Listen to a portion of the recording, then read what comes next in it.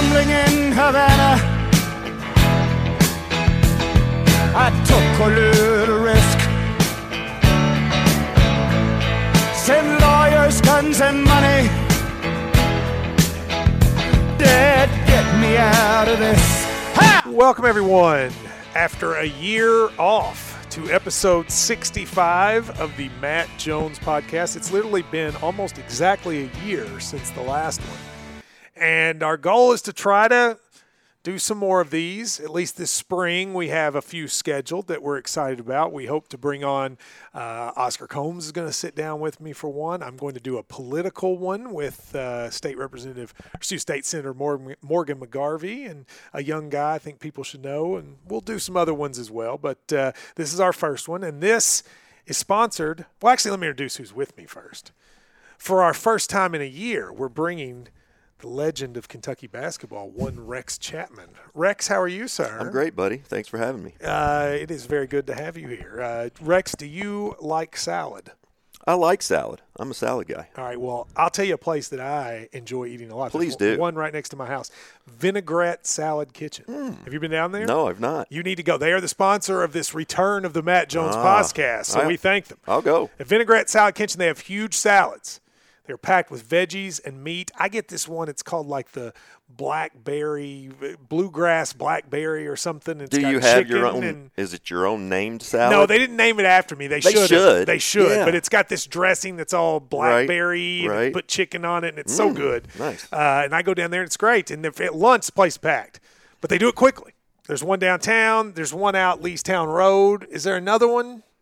I know those two. There might be one in Hamburg. What's it called one more time? Vinaigrette Salad Kitchen. Think about the dressing. Yeah, and they mix the dressing in with you right there.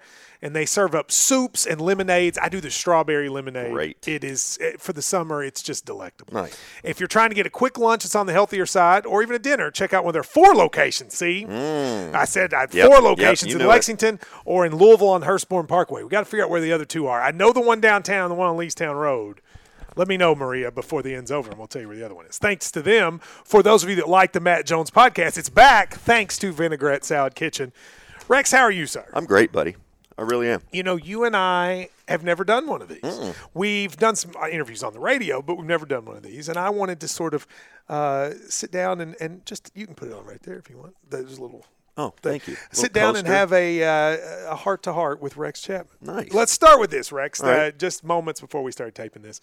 Winion, Gabriel decided to declare for the draft but not hire an agent. We're still waiting to hear from Jared Vanderbilt. What will happen with Quade Green? Will P.J. Washington return? You know, I'm doing the radio show, and I get a sense from people of just uneasiness.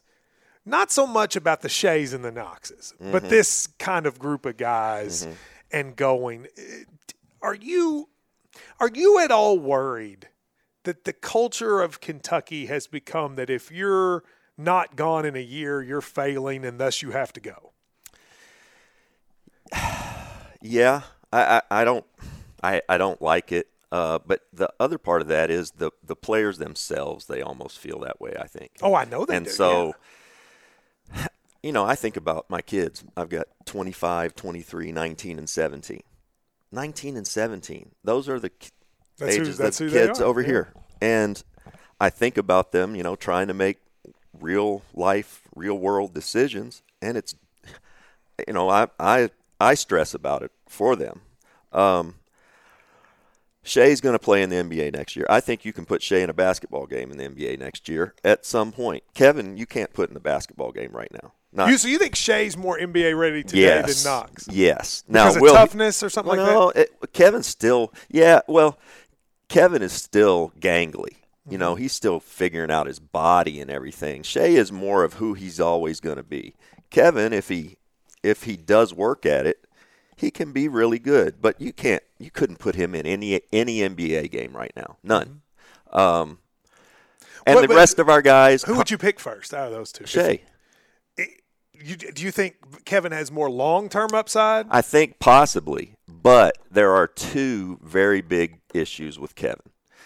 He doesn't handle it or pass it well at all. He's not a good – well, first of all, he doesn't even try to pass it most of the time. The other guy that we had in here who couldn't handle or pass, and he was drafted 17th in the draft, is James Young.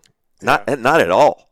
And Kevin is close to that. He's not as quite a bad a passer and decision maker, but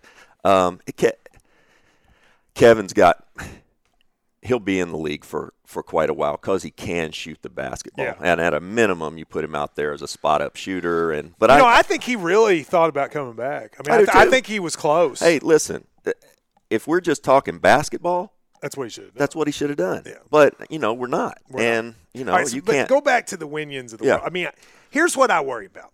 I understand Shea and Kevin going. They're going to be lottery picks, and if I had a kid that was going to be a lottery pick, I'd say you got to go. What I worry about is what you said about the players, though. Like, I worry that the players feel like a failure if they don't go, and it pushes them to go. Like, I asked Shea about that when he came in. Kind of asked him off the air. I was like, do you think guys feel like that? And he goes, maybe a little. Like, I would hate for Winion Gabriel to want to be back or think he should be back, but go, man, it's embarrassing if I come back for another Listen, year. I think Winion comes back. This is my opinion. Winion hasn't tried this process before, and I think this is good for him. I really do. We need Winion back. But listen, I think that, and I'm not a fan of the NCAA, but I think they did a good thing when they said, listen, one time you can test the waters, go through the draft process, play against all the guys coming out, and then you can go back to school after you've because listen, when Kevin Knox and Shea are going to find this out right now. You start going to these workouts. These guys are 2, 3, 4 years older. Some of them may even be coming from Europe back here to work out with you. They're going to find out really quick, and as will PJ. PJ's going to find out really quick. You think he'll be back? Yes, I think. Listen, he's not going to get picked. No, he's not going to get picked. And and I'll tell you who else may not is Hami. But Hami's already hired. I know. Well, no. Listen, I think this was the right move for Hami because he needs. If anybody needs the D League, it's Hami. Why? He What's good about the D League? It would seem like nothing. No, he needs a steady diet of minutes against grown men, and Hamadou still is figuring out how to play basketball. His feel for the game. I don't know that we've seen a guy with a bigger discrepancy in athleticism and feel, right? Yeah. When you were around these guys last year, did you like them? Loved them, every one of them. They're the one guy who was could be a bit moody, and who I got to know over the course of the year, just watching him in practices, and who I think, when I came to school, my father had let me know he didn't think I was very good, which also let me know I may not be that good. He didn't think you were very good when you came to Kentucky. No. and so I was I had that mindset. Nick Richards came in here with the exact opposite mindset this year, I think. They thought he was really good. I just think, he didn't have it. Why not? He made a McDonald's team already, and, he hadn't really played a lot of basketball, but it was a real rude awakening for Nick this year. And I think the year did him a bunch of good, but he was one guy who, he sometimes, a lot of times, looked like he'd rather be anywhere but at practice. But he put in the work every day. I'm looking forward to him taking this year as a sort of a maturation year. Shea was on my radio show and said a kid that didn't play at all, Jamal Baker. I said, who's the best shooter on the team? And he goes, Jamal Baker's not even close. I said, who wins a game of horse? He was like, Jamal Baker, and it's not even close. Yeah. You got to shoot with him, didn't you? Jamal Baker, and I said this, after I shot ball with him the first day, probably a year ago, he shoots the ball automatic. He's got an automatic stroke, and when I think of that, I think of Del Curry, I think of Dale Ellis, I think of Jason Capono, I think of Kyle Korver, guys who, when they have an open look, Deron Lamb, Tony Delk, when those guys have open looks, you're surprised when they miss. Yeah. And Jamal has a stroke like that. And he's a good basketball player too. It's not like he's just a shooter. You can throw him out there at the 1-2, and this year I hope even some 3 if we play small. Well, I think we'll have to. Yeah, because they're going to have so many guards that happens. I said that when Cal lost Zion Williamson, that I think it reignited a fire under him recruiting-wise, and you've seen it play out over the last few weeks. Do you agree with that? I agree. I've learned a lot from Cal and about Cal these last couple years, just being close, watching the guys practice and having access like that each day. There were times this year when I saw him, I thought he's going to be just on fire, angry, about the team, about the practice, about the everything. And I think he really figured out early on that, hey, this team, whether he said it or not, I'm sure he didn't even allow himself to think it, but I said it all year long. If this team we had just now makes it to the second weekend, the season is a success. Now, we got here, and we got there. But then we had we wanted. We got greedy and all that, like we should or would. But I think he realized, and I'm amazed at the job they did with this team, because we should have lost 3 or 4 games early in the season. Vermont, and a couple of those games. We were down 8 at half to Utah Valley State, Virginia Tech. Yeah. I mean, that we have had the record that we had is just amazing. But yeah, I'm with you. I think that seeing Coach K and Duke do this the last couple years and sort of take over the one and done thing for a brief stretch, I think it has motivated not only Cal but the rest of our staff. What's it been like for you to be back around the program? I mean, I find your relationship with UK basketball fascinating because, and here's why I say this. I mean, there may be no player in the history of this program that people were more excited to have come play at Kentucky than you. Why do you think that? Well, I think because you were the Great White Hope. Ah. But, I mean, that's true, though. But at the same time, you also then – I mean, look, you were the coolest dude when I was a kid. It wasn't just that you were from Kentucky and this white kid from Kentucky, but that you could jump and that you could dunk, et cetera. So then you're there and you're beloved. But you had, I think, for a long time, and we can talk about this in a minute, a love-hate relationship a little bit with it. But now you're back. What's that been like?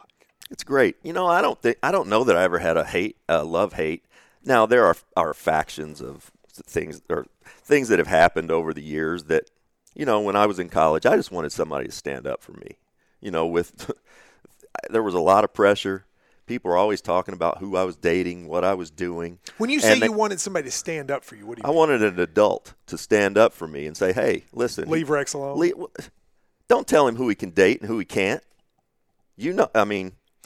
I wasn't an adult yet, but there were a lot of adults pointing fingers at me. You were dating an African American. Hey, see, that's another misconception. Yeah, and some others. Yes, and a Filipino girl on the gymnastics team and a girl on the volleyball team. But your point is that shouldn't matter. My point is, I'm not saying it shouldn't matter. I'm saying it can't matter. How can it matter? How can somebody who someone's dating in college, how can an adult, any adult, no matter who it is, tell you who to date and who to not date? Are you saying, did you have people at UK telling you that?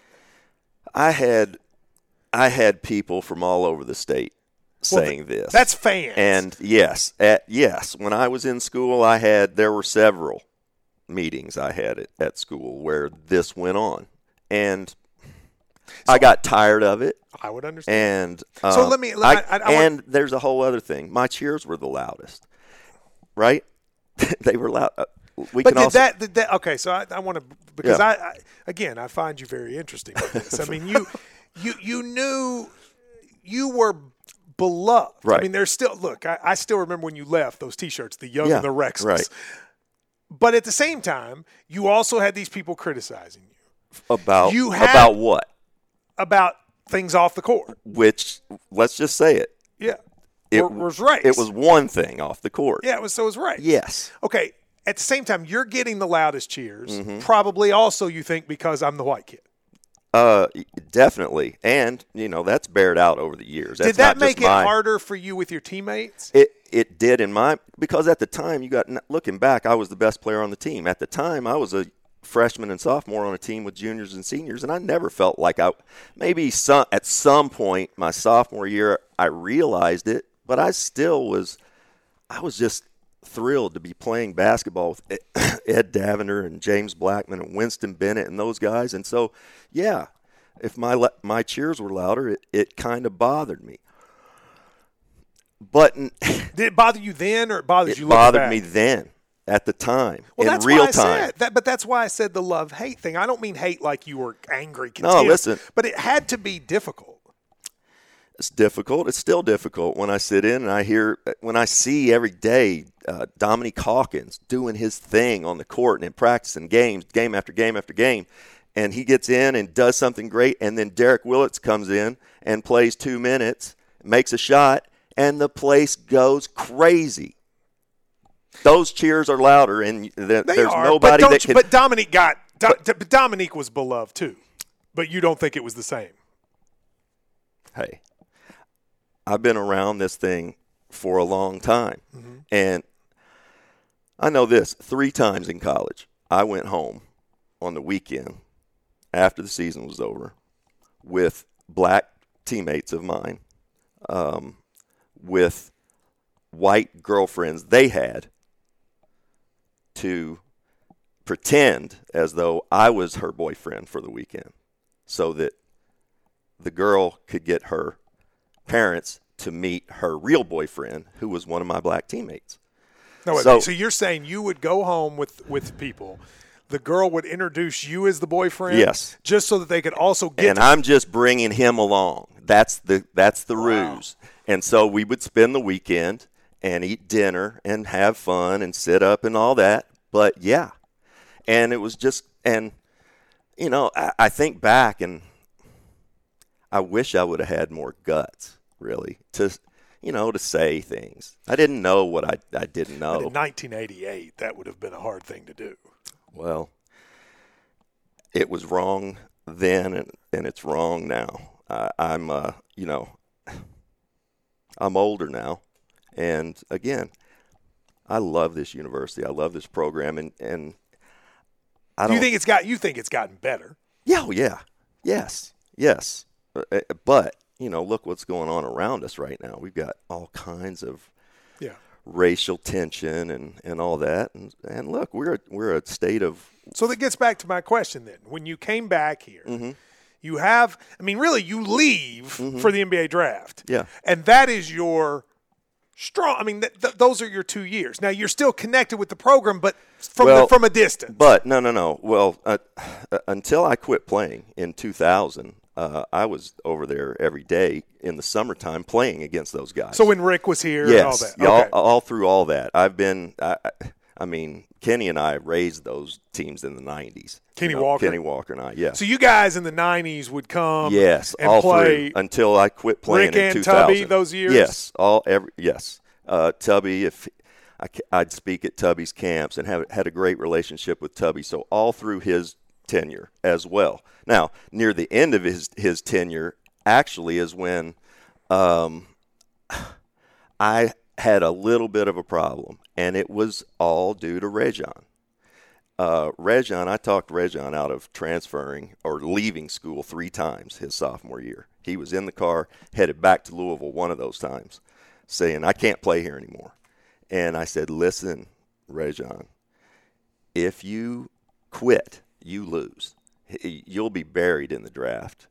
And, at this time, he really was the best point guard in the draft. I still had him ranked that year. I've got all my notes and everything. J.J. Barea was in his draft and a couple other guys who were taken ahead of him. Did they pick Barea over him? No, they might have. Oh, he may have been.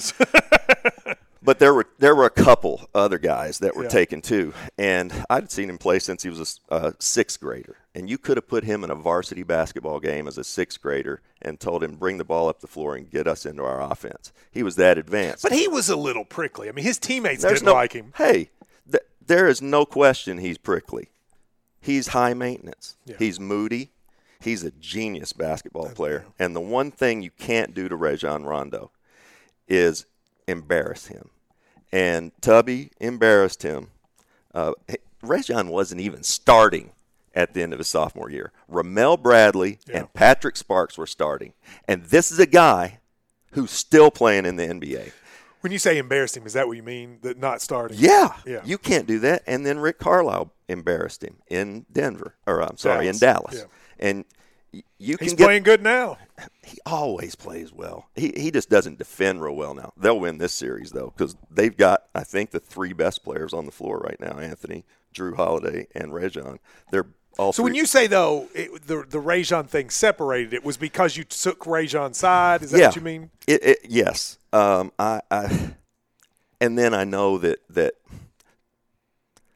I don't think Tubby and those guys did him any favors when he decided to leave, and he ends up being taken 21st, I think, or 22nd, and should have been a top 7 or 8 pick.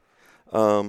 But so there was that. But then Tubby left, and Billy came in, and I knew Billy somewhat, so I was around a little bit, but I wasn't at my best during these years. And then with Cal, how's your relationship been with Cal? Cal's been great. Cal and I have never had a crossword, never anything. I tweeted out the thing. You were in the league when Cal was with the Nets, yeah. right? Mm-hmm. Did you know him at all during that? Yeah. I mean, I've known Cal for years and years since he was at UMass. Cal's a few years older, I guess. Mm-hmm. How old is Cal? He's in his mid-50s. Yeah. He was a young up and coming coach. He'd have been in his early 20s when I was a 5-star basketball camper. So you were at the Vaccaro thing? Yeah. So I that's how I knew Cal. He and Robe. Both of those guys were 5-star Howard Garfinkel guys. But, so I knew him. And then, listen, I sent out the stupid tweet. Well, okay, so you and I have talked about that before on the show, but you sent out that tweet about the national championship game going to the Lakers. I mean, I'm sure when you sent that, you thought it was true. Yeah, 100%. Yeah, but did that cause? I mean, we've talked about what happened with you and the fans with that. Did that cause any difficulty with Cal? None ever. I think he was. I don't think he ever even commented on it. But he may have. I don't know. We talked about it. I'll tell you something I've never said before, but I'll say it to you. Yeah. He mentioned to me, like the next day or 2 days, why do you think Rex would send that? Mm-hmm. And because he knew I knew you a little bit. Yeah. And I said, I think he sent it probably because he thought it was right, because it was true. And then he just sort of moved on. Like it was. I don't think he held a grudge. No, he really didn't. And you could have said, "I think he's on drugs," and you would have been right. So let me ask you: was that you were then during that time? Really and truly, Matt, I was from the biggest part of 2001 to 2014 for 13 years. So when you were done playing? Yes. And it was all – what did it initially start through injuries? Oh, yeah. I was given OxyContin after an appendectomy. I'd had 7 orthopedic surgeries in 3 years, a rod in my shin and ankles and metal and hands and whatnot. And then I had an emergency appendectomy. I knew I was going to stop playing at the end of the year. There was only like 10 games left. And doctor gave me OxyContin, and I don't want to exaggerate it, but in 48 hours or less, I knew I was in love. So I want you to explain this to me because, all right, so I almost never drink, have never done any hard drugs. So when I hear people talk about addiction, I've had it in my family, and I can feel like I can understand it, but then there is the addiction of the opioid addiction, which seems to me to be on another level. Yeah, it is. Is the initial, when you say in love, is the initial high unlike anything to the point that you can't not with the pill? What makes it so different? Well, for me, and I think going through this, I've learned some things over the last few years I didn't know. But the allure, how many friends do you know? I have addiction on both sides of my family, be it alcoholism, drug addiction, gambling, whatever it is. Mm-hmm. And you think about around here, you can't walk. There's beer on ice in every 7-Eleven, right? Marijuana stinks, or used to. The allure is you can take something and blend in with society and not smell like alcohol or reek of weed. Mm-hmm. And so there's that thing. Now, when I first took it, yes, I had physical pain, but immediately I started realizing, you know what? I don't stress out as much about my marriage. And I was in a difficult marriage. Of course, I would have been. I was an idiot and was on drugs. So, yes. But it allowed me to. I've kind of coined this OxyContin as sort of the "it'll be all right" drug, because that's sort of what it tells you subconsciously all the time. It'll be all right. And any bad thought that comes in, it filters in and filters out real quick. And any good thought that comes in, it sort of hangs around and lingers. The other part for me, I've always been socially uncomfortable around people I don't know. And especially so around people that knew me and who maybe wanted to talk. And if I didn't know them, I for sure would come off as standoffish. Mm-hmm. And what I found right away, because I can remember like it was yesterday. I went to my son's T-ball game, T-ball, baseball, coach pitch, something like that. And a guy came up to me that I always avoided because he just wanted to talk basketball. Yeah. And he came up, and the next thing I knew, the game was over. And he and I were still sitting there talking 6 innings later. And what it did for me, Matt, it made me feel like everyone I've always looked at on the outside who looks like a normal, happy person to me. Mm-hmm. I felt like one of them. I did. And look, I know everybody has their stuff. And this was just my perception of the world. And, growing up it's not a lot different than being a child actor. It's really not. Dude, I mean, you were a level of fame at a young age that's hard to – And before the internet, which is in a whole other weird thing. Yeah. So, all right, so you're on – you get prescribed. Mm-hmm. And how long were you prescribed OxyContin? Well, I was prescribed OxyContin probably for 6 months. Okay. And then after that, did it become illegal use for you? Oh, yeah. Well, by the time I went into rehab, my first stint in rehab, Danny Ainge had come to me and said, "Hey, you got to go away. You're messing your whole life up." And I was like, "What?" I had no idea. But I was. It just bad decision after bad decision. And so I go to rehab, and when I got there, I was taking I'd obviously built up a tolerance, but I was taking 40 Vicodin a day and about 10 OxyContin a day. That sounds like a ton. Well, 10. You can take the 10 of those. The 10 OxyContin, they were like, one is like the equivalent of 7 Vicodin, so it's 49. We're talking around 90 to 100 pills a day. Jeez. And just chewing them up because they get into the system quicker, and they taste like crap. Can I say that? You can say whatever. Awful. And so that's where I was. And how many times did you go to rehab? 3. But I remember going into that one, and they were just now. This was 2001-ish. They were just starting to see OxyContin patients in rehab. This is a brand new thing. And I remember sitting there, and ladies, change of shifts, nurses.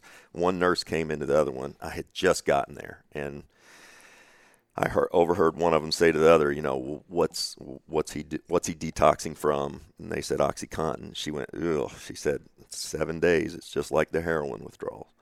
And I'm telling you, each time that I've gone through it, and I've been through it 3 times, it's 6, 7, 8 days of just throwing up and and feeling like you're going to die.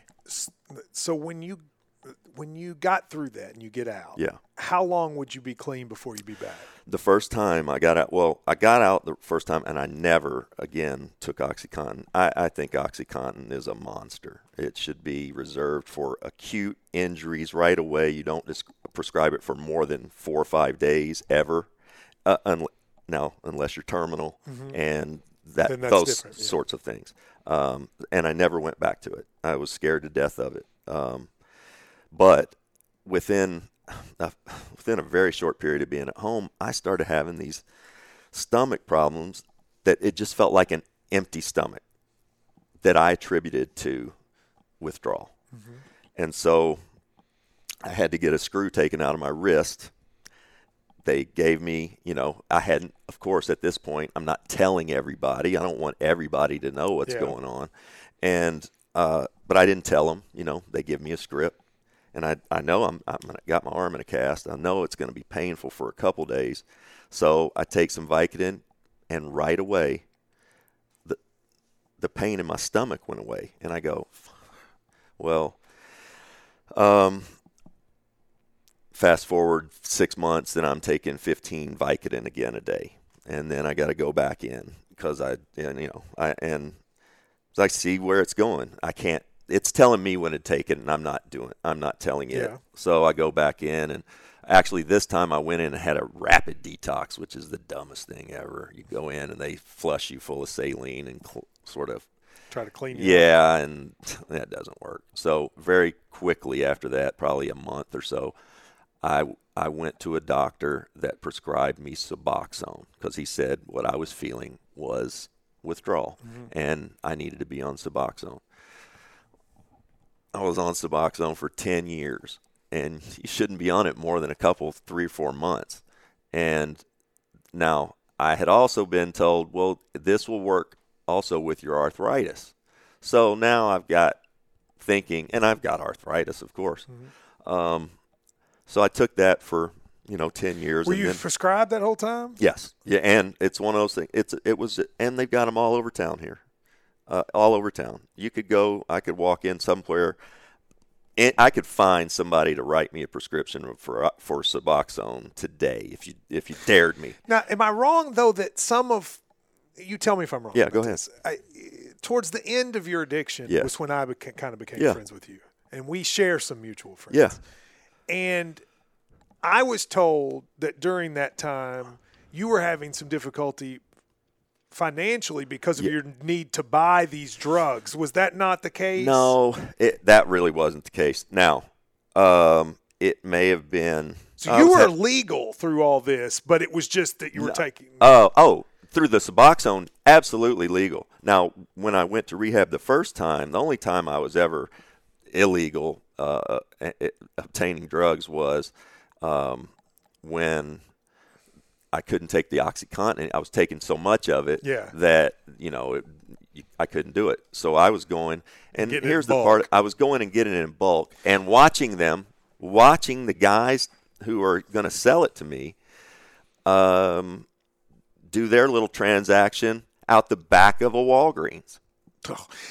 See, but isn't that part of what makes this problem so bad is that you were addicted on a high level where it was completely ruining your life, and it was all above the law. Above the law, and I didn't smell. I didn't, what's crazy about it is it's just I don't know that I think we'll die. You and I will die someday with this still being a problem that we're seeing. I hope that we have, because it's big. It's really big. And I'm not sure that people really understand. Is it? But I mean, so at some point, there has to be, in the smoking industry, at some point, the blame, at least partially, was put on tobacco companies for the way they marketed, et cetera. Do you there are fewer people smoking now than there used to be. It's still an addiction. It's still an issue, but it's not what it was. Well, let me ask you this, Matt, real quick.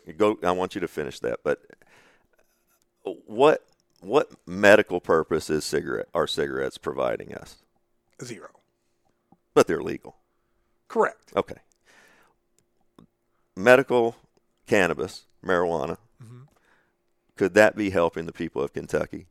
Yes. Why? If cigarettes aren't, why then? All right, then why isn't that legal? Well, there's no good reason. There's no good reason for not having it legal, and there's no good reason for having cigarettes be legal. Yeah, I mean, you go back in history and find out when that happened. It was basically the tobacco companies bought off the federal government. Right. I mean, it's like in the 1910s or whenever it was. The other part about this is people get back to the personal responsibility. And yes. I just got to tell you, I was not a guy for, and ask any of my teammates, ask any of our mutual friends, I was never from age 0 to 33 years old. I wasn't a drinker. I didn't smoke.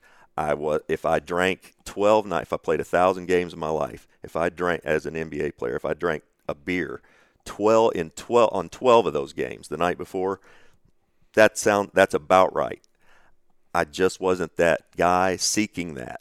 Mm-hmm. And now that I've gone down that road, I know for sure that it has changed my brain in that things bother me more. Little things will annoy me more, and sounds and my attention span, and then my memory. There have been several times since we've been sitting here that I've gone down a path and I've forgotten what we were talking about, and I get. And you think that you blame that on the? I wasn't that way before, and now I'm 50 also. But I want to go back to the farm. I mean, do you think the pharmaceutical industry / doctors? I mean, when you're talking about changing it, I mean, I sort of refuse to believe there's nothing that can be done about things. Right. I mean, and to me, a lot of the problem lies with the pharmaceutical industry and the pushing of these drugs. Yes. I mean, and at some point we as a society have to face that. Mm-hmm. And that includes politicians who are basically bought off by them stopping. Yes, that's right. Do you agree with that? Yeah, absolutely. And we got to try to do something about it. And I think we know some political people here in the state that really have their heart in the right place, that want to do some good things. I think right now, it would really help if we would just funnel some money into really making the doctors. They got to go. They've got to sit and have intensive, whatever it is, 3 days, 5 days of what this whole addiction thing is and what they're pushing on patients. I think it has to start there, and then we've got to start educating, people. Now, you're asked all the time by political folks to be involved in stand up here and do this and say this. Do you get a sense that those actions are sincere?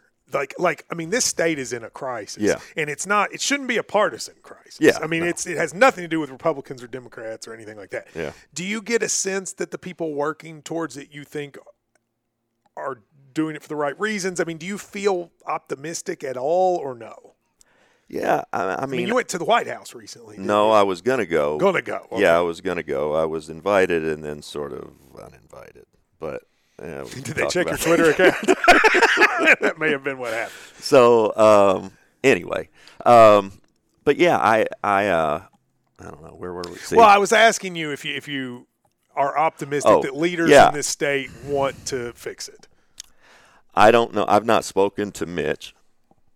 I feel like everybody from Andy Bashir to John Tilley to Van Ingram and the people. I like John Tilley. I do too. Good guy. And he and Van and their partner Wes, they sort of serve as the de facto drug counsel for the state. Yeah.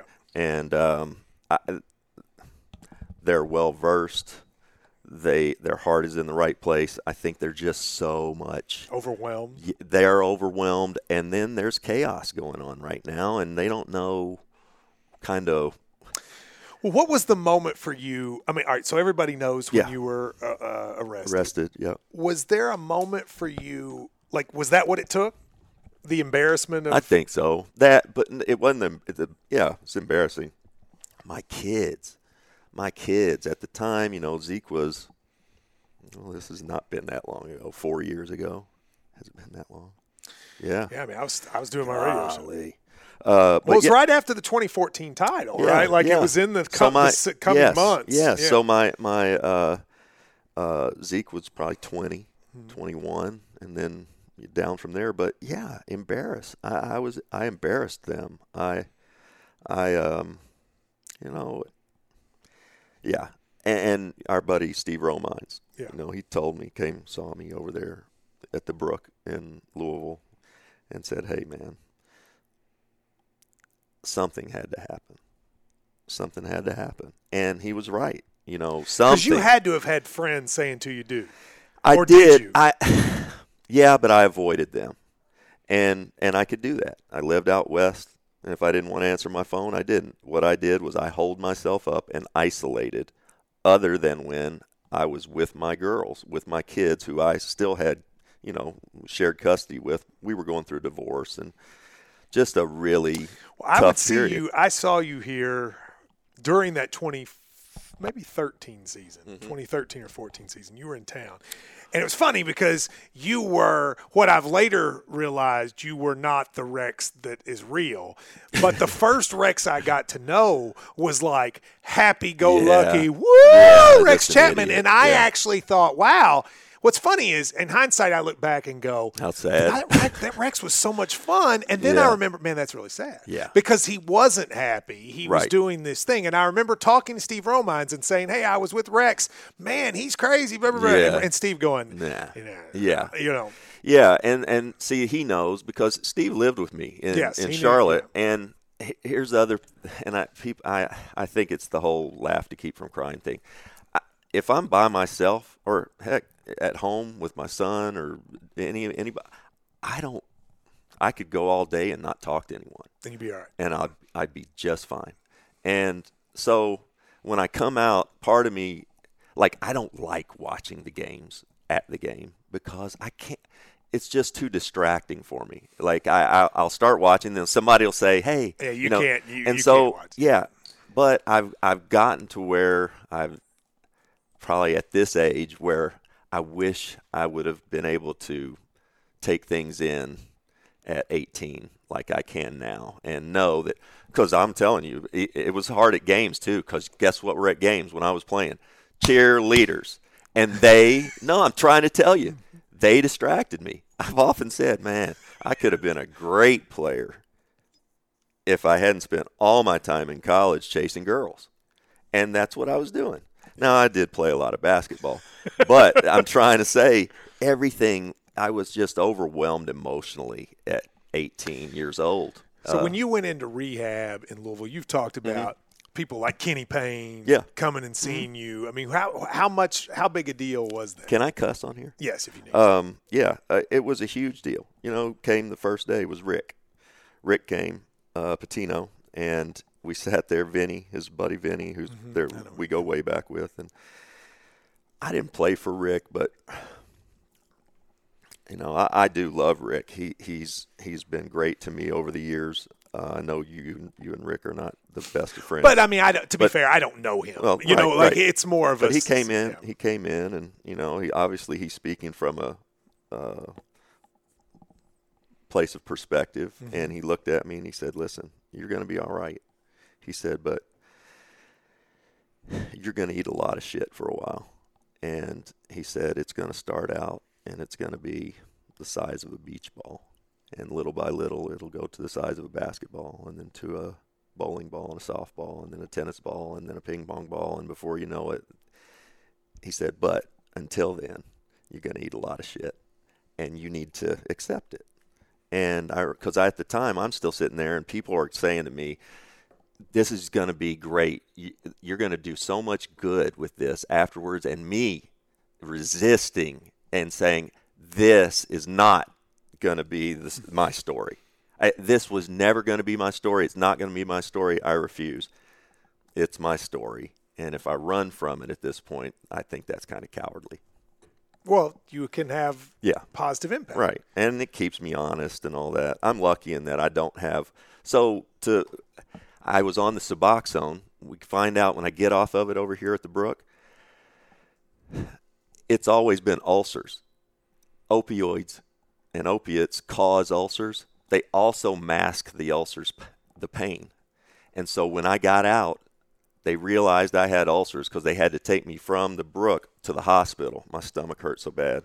They put me on ulcer medication, and I've never, ever since then had anything remotely So the opioids caused the ulcers, but also made it to where you couldn't see them. Yes. Or feel realize it. Feel them. Yeah. Yes. And so I always had medication, so I never felt it. So for probably since I went with the OxyContin, in 2001 until 2014, I had ulcers. Yeah. And so I got off of them, and I feel great. But so now you're back doing, you have kind of two things. You decided to stay in Kentucky. Mm-hmm. And it would seem to me, it's interesting when you decide to do that, because on one level, you could go back to Phoenix or other places and be much more anonymous. Yeah. But you are here. Is that for sort of a comfort standpoint? Is it what made you decide that you wanted to rebuild your life here?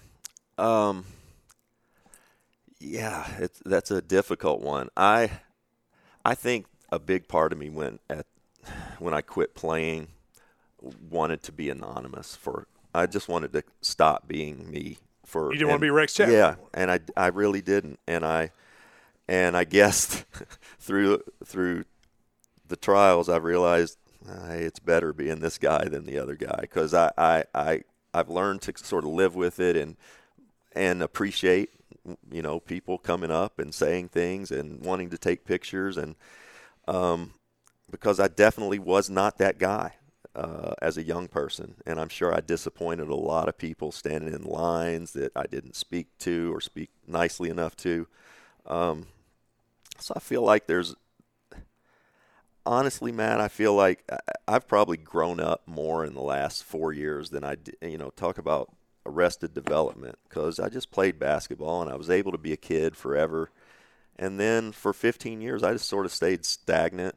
And are people good to you? They're great to me. So you don't ever have anybody being like a jackass to you? Not. I mean, occasionally I'll be at the gas station or something, and I remember a guy came up to me and he grabbed my arm the other day. This almost never happens. Grabs my arm. He's probably 60, 65. Grabs my arm and says to me, "Do you know how good your life could have been if you just what was it? If you were just how we wanted you to be." Oh gosh. And I said, and he started to walk off, and he turned back around and he said, "Think we can beat Bama this weekend?" Yeah. But you know what's interesting about that? See, he didn't think anything about it. That is a really symbolic thing. Like he hates you, but he still loves you. Yes. You know what I mean? Yes. Yeah. And that's how people are. I mean, I say things.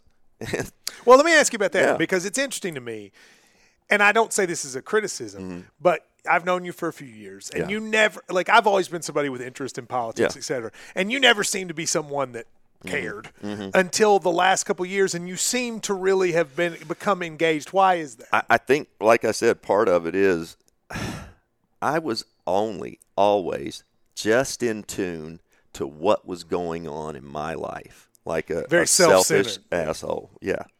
And I think part of it has been I've got more time. I used to gamble a lot at the racetrack, for many years. And I've got more time. I'm trying to read more things. If I read 2 books before 35, I might be telling the truth there. I didn't read. I would read magazines and newspapers, but I guess I'm trying to be more of an adult and be a better example for my kids. Is that a big part of it? Yeah, I think so. They're growing up and life's hard. I think the more that we can, I didn't grow up really knowing that life was really hard, but it is. And I think the more that I can let my kids know that things happen in life and you got to be tough and dust yourself off and do that. Well, let me ask you this. There are going to be people who listen to this as I drop my phone, who either themselves or know somebody. I guarantee you there are people listening to this who are going through something similar to what you went through. There's no doubt in my mind, and if they're not, someone close to them is. And some of those people will listen to you in a way they won't. What would you say? I don't mean just advice, but just what would you say to those folks? Like, what do you go and do if you're trapped in something like you were? You know, I spoke in Evansville the other night for a group. It's called Seven Sisters, and they were all sisters under 35 years old who all had lost siblings over the last 2 years to the opioid, to heroin mainly. Pills, started with pills and then to heroin. And there were probably 300 people there, and there was an older guy. He was probably 65-ish, and, you know, he's kind of sitting there with his arms folded the whole time, and I started taking questions. I called on him, and, you know, his first question was, you know, what if you've got a friend who, you know, just won't this and that and this and that? And so right away I know he's got somebody that he's thinking about. I answered his question a few minutes later, and he raised his hand again. And very quickly I realized he has always been one of these personal responsibility guys. And so he's got a guy that a friend of his, a family member that he knows has a problem, but he didn't know what to do. And I said, the one thing you can't do, in my opinion, is just kick him to the curb. I said, I was lucky in that I have a lot of friends. I made a lot of friends, went to a lot of places. A lot of people really that I didn't know loved me. But But if you're not Rex Chapman. That's right. And what happens is, just like me, if I'd have gotten out of jail and rehab and jail, gone to a little place where I've got 7 relatives and 3 friends, and I've screwed them all over the last couple years, I don't have much. And when I get out, I've got to have a place to live. Mm-hmm. I've got to have food. I've got to somehow make some money. And guess what happens? You get out. Hard to get a job. You can't get a job because you got legal, blah, blah, blah, blah, blah. You're stuck there, and the very first money you get is going to go to drugs. That's just what's going to happen. So I would say, listen, you've got to love these people. And sometimes it means tough love, and sometimes you've got to drive them to rehab, and it's got to be that. But I just don't think you can, somebody you love and care about, because many, many, many people have not asked for this. They really haven't. And I wish anybody listening to this, read Dreamland, read Hillbilly Elegy, read some of these books that kind of encapsulate what we're seeing right now in this part of the United States with the opioid. Do you think, and then I'll let you go with this, do you think that you mentioned this is who you are and that you've accepted that. Do you think we all sort of look like, what's our purpose? Yeah. Is this yours? You know, Matt, I don't think so, but Seth Davis told me that a couple years ago. And I said no, because I don't like speaking. Mm-hmm. I do like the question and answer stuff because I think people get more out of it as opposed to me going up there and just talking about myself, because most of the time it's about how great I used to be. And so I don't like it. But I do know that just like I think of Kenny Payne's words and Rick's words and Mark Verge and Steve Romine's words when I was in my deepest, darkest, saddest place in my life. I do know that if somebody's sitting there, and I have friends, functioning friends right now, who they'll go out and have a beer, but you know what? They're taking 4 or 5 Vicodin a day, and they'll say, "Man, I just love." I said, and I always say, "I know you do. Just know, if 4 to 5 turns into 5 or 6, you got to do something about it." You know, and or they take a couple, or I didn't take any yesterday, or no. I've been down that road before, and it's a monster. And I think the main reason is it's undetectable. Yeah. Well, I far be it from me to tell you what to do, but you are the highest profile person. No, I mean this. Yeah. I mean this as a compliment. Yeah. You are the highest profile person in this state that has dealt with something like this and been able to bounce back. And that can't help but be an inspiration for folks. Yeah. And when you see somebody like Richie, I love you reached Rich. out to him? I have. Mm-hmm. Yep, I've talked to Rich. Richie's. I'm on it with Richie, I think he's going through a tough time. And do you see similarities? No. No. Okay. No, well, you don't have to go into it. I won't, but I am on it. I hope all you guys. Yeah. I wish you the best. And I've become, close with you, and you've become a really good friend. And I really appreciate it. I appreciate you taking the time to come and join us. Thanks for having me come on. Hopefully people will laugh. Keep reading. Yeah. Reading is good. See? I know. We should do a Rex Chapman book list. Yeah. You know who you need to get on here is Brett Barrett. Oh, have you had Bear on? I have not. That would be golden. I mean, he's an interesting character. What's he doing now? He's disappeared. No, he's still there. He's doing more Rams, Los Angeles Rams. So he's analytics. not Denver he's and Denver, all that stuff. but it's the same thing. It's wasn't he doing soccer or something for a Arsenal. while? Hey, I'm telling you though. Is he still like massive? Yeah, but he's lost some. He's probably. No, I don't mean just weight. I don't mean like just weight. I mean like he's so huge. Yeah, he's just huge. tall Great and big guy. 6'9". He's a good $3 bills. Well, there was a time he was very active online, and I don't know. Yeah, he's not as much anymore. Yeah, I think more of an observer anymore. Okay. Yeah. Well, but no, we'll get you with Bear because that would be golden. All right, we definitely will. Rex, thank you very much, and thank you, folks, for listening again. We Vinaigrette. It's at Palomar. North Broadway, that's the one downtown. Perfect. Sharkey Way, that's the one next to me. And where's War Admiral Way? War Admiral. Maybe that's the Summit. I don't know. The one Sharkey Way is the one close to me.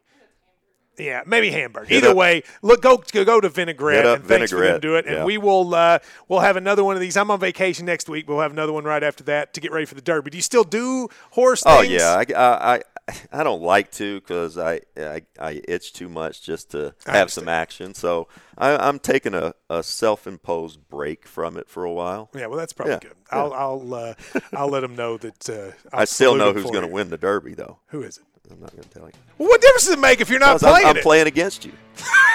I thought you weren't playing, and now you're going to hurt me. Well, I'm gonna play with my buddies. I'll give them the deal. Okay, you give them the juice? Yeah, I'll give them the juice. All right, we'll see you later. This has been the Matt Jones Podcast. Send lawyers, guns, and money.